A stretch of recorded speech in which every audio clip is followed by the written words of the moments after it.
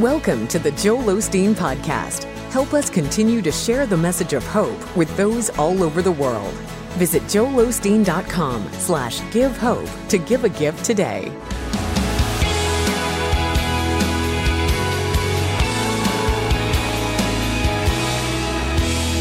Can you imagine living in a big, beautiful house, all wired with electricity, well able to run your refrigerator, well able to run your air conditioning, all of your lights, you can plug in all your small appliances, all the modern things that we have. Can you imagine living in a home like that, but not being able to run any of that stuff? It's all wired with power and electricity, but you didn't go out to the breaker box and flip on the switch. Wouldn't that be crazy? I can't even imagine how they lived without power.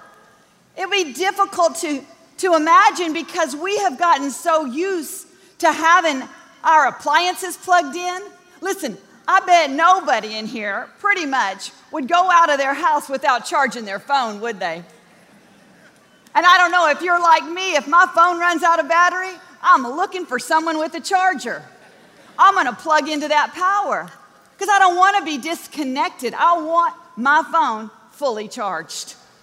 It would be crazy to live without power when it's available to you. But do you know so many people are living in a house and they're never switching on the power. They're never switching on the breaker box. You see, God has wired you with power. You are fully wired with power, but you got to turn it on. How do we turn on this power? Listen to what it says in Romans 10:9. Now you have to understand this verse is so key to the power of God in you. It not only tells you how to get wired, but it tells you how to flow in the power. It says, if you will declare with your mouth that Jesus is Lord, and if you will believe with your heart that God raised him from the dead, then you will be saved. With the heart, man believes. With the mouth, man makes confessions unto righteousness. You see, when you make Jesus the Lord of your life, by saying, I believe God sent his son, he died on the cross for me, he rose again on the third day so that I can be free from sin, that I am on my way to heaven, guess what happens? You go from a house, a temple that has no wiring, to being fully wired. You're fully wired. But to switch on that power that is in you, it says it's with the heart man believes, and with the mouth he confesses. You see, that is the switch that turns on the power. I talked to a man the other day, and he told me, Victoria, I've had 7 strokes. The doctor has found 3 lesioned areas on my brain. He said, I found myself walking with a cane. I could hardly get around. He said, I'm a pastor of a church. He said, I began to realize my life is just powerless. And I began to say, God, what is going on? Why do I deserve this? What is wrong? And he said, Victoria, I felt in my heart. And I saw, in the spirit, I felt like I saw this sewage swirling around of thoughts. And I had been thinking these poisonous thoughts and confessing these poisonous thoughts about myself for so long that it drained the power right out of me. He said it was just like a sewage of thoughts. I had been so critical on myself. I'd been confessing how I wasn't good enough, how I didn't have the favor of God, that nothing goes right for me. And he said, that confession made me believe it. And he said, I had no power. He said, I found Sirius XM 128. He said, and I began to listen to Joel. I began to listen to the word that he preached. I began to transition my thinking little by little. He said, I stopped those negative words and I began to confess and believe the right thing over my life. He said, I'm not walking with the cane anymore, Victoria. He said, I'm able to get around. He said, now what I confess and now what I believe are the promises of God. You see, that man was fully wired. He just wasn't using the power correctly. He wasn't flipping on the switch. He wasn't believing in his heart and confessing out of his mouth. Now, if I asked you today, do you believe that Jesus Christ gave his life so that you could be saved? Many of you, most of you would say, yeah, I do. Let me tell you about it. Well, I was a little girl, and it was when I was in Sunday school. Or you would tell me, when I was a young man, I met God, and he saved me. You could tell me a beautiful testimony. I bet I couldn't talk you out of being saved. In fact, if I tried, you'd probably say, Victoria, just leave me alone. You know what? I am saved. I am saved. We wouldn't let anybody talk us out of that, would we? Why do we let our circumstances, why do we let discouragement talk us out of believing that God wants to bless our life?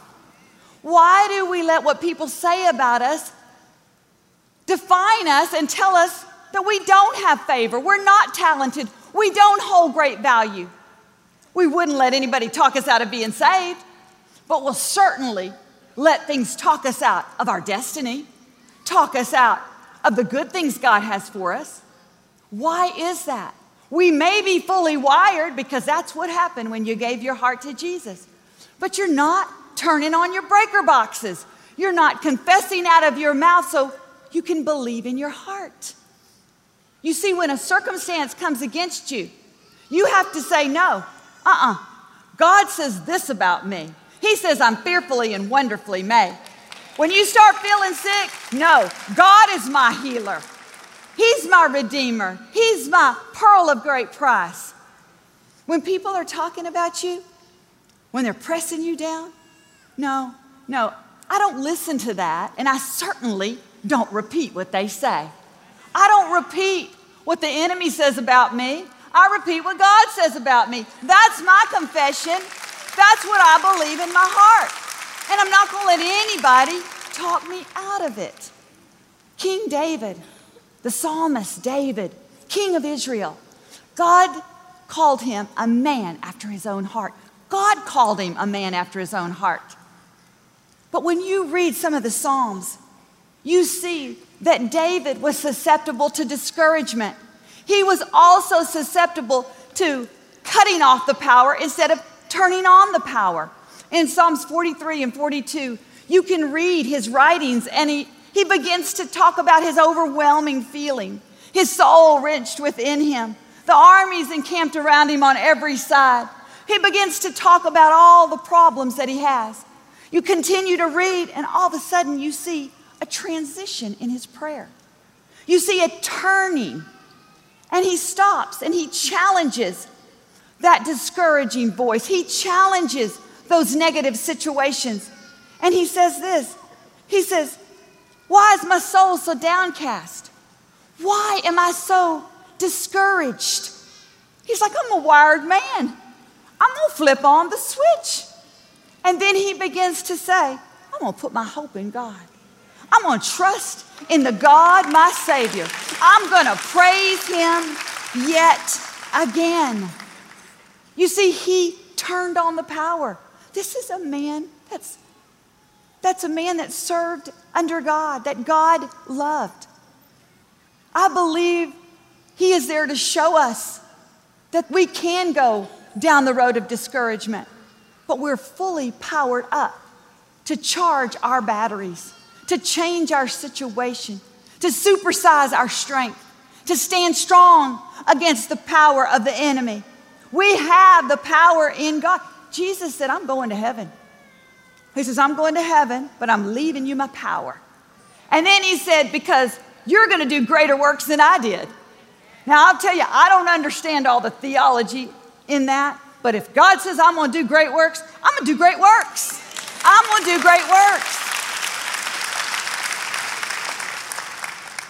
Discouragement, negative self-talk, it'll hold you prisoner. It'll hold you captive.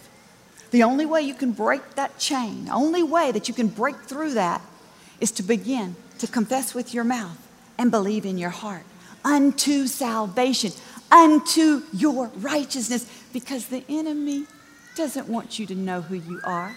He doesn't want you to know what God says about you. He wants you to hear what other people are saying. He wants you to be dictated by your circumstances. Hey, your bills are piling up and your finances are getting a little low. He wants you to say, I'm poor. I'm poor. God doesn't, but you know what the Bible says? He says, let the poor say I'm rich. He says, let those people who are weak, you begin to say you're strong.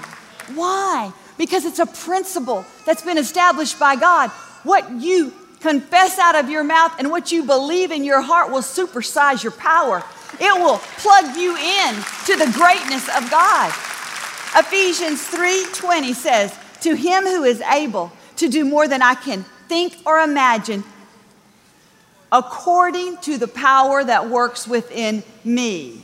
It doesn't say according to God's power, according to if God is happy with me. It says according to what I release and increase on the inside of me. Listen, you're wired today. And you can flow in great power. You can overcome every obstacle. You can climb every mountain. You can get out of every valley. You don't have to be discouraged. You don't have to be defeated. You're not a victim. You're a victor because God lives on the inside of you. Your words are weapons. Use them for yourself, not against yourself. And I believe you'll see the power in you come forth with great strength. Amen? Amen. He's an awesome God. Now available from New York Times bestselling author Victoria Osteen, her brand new 30-day audio devotional, Embracing Every Day.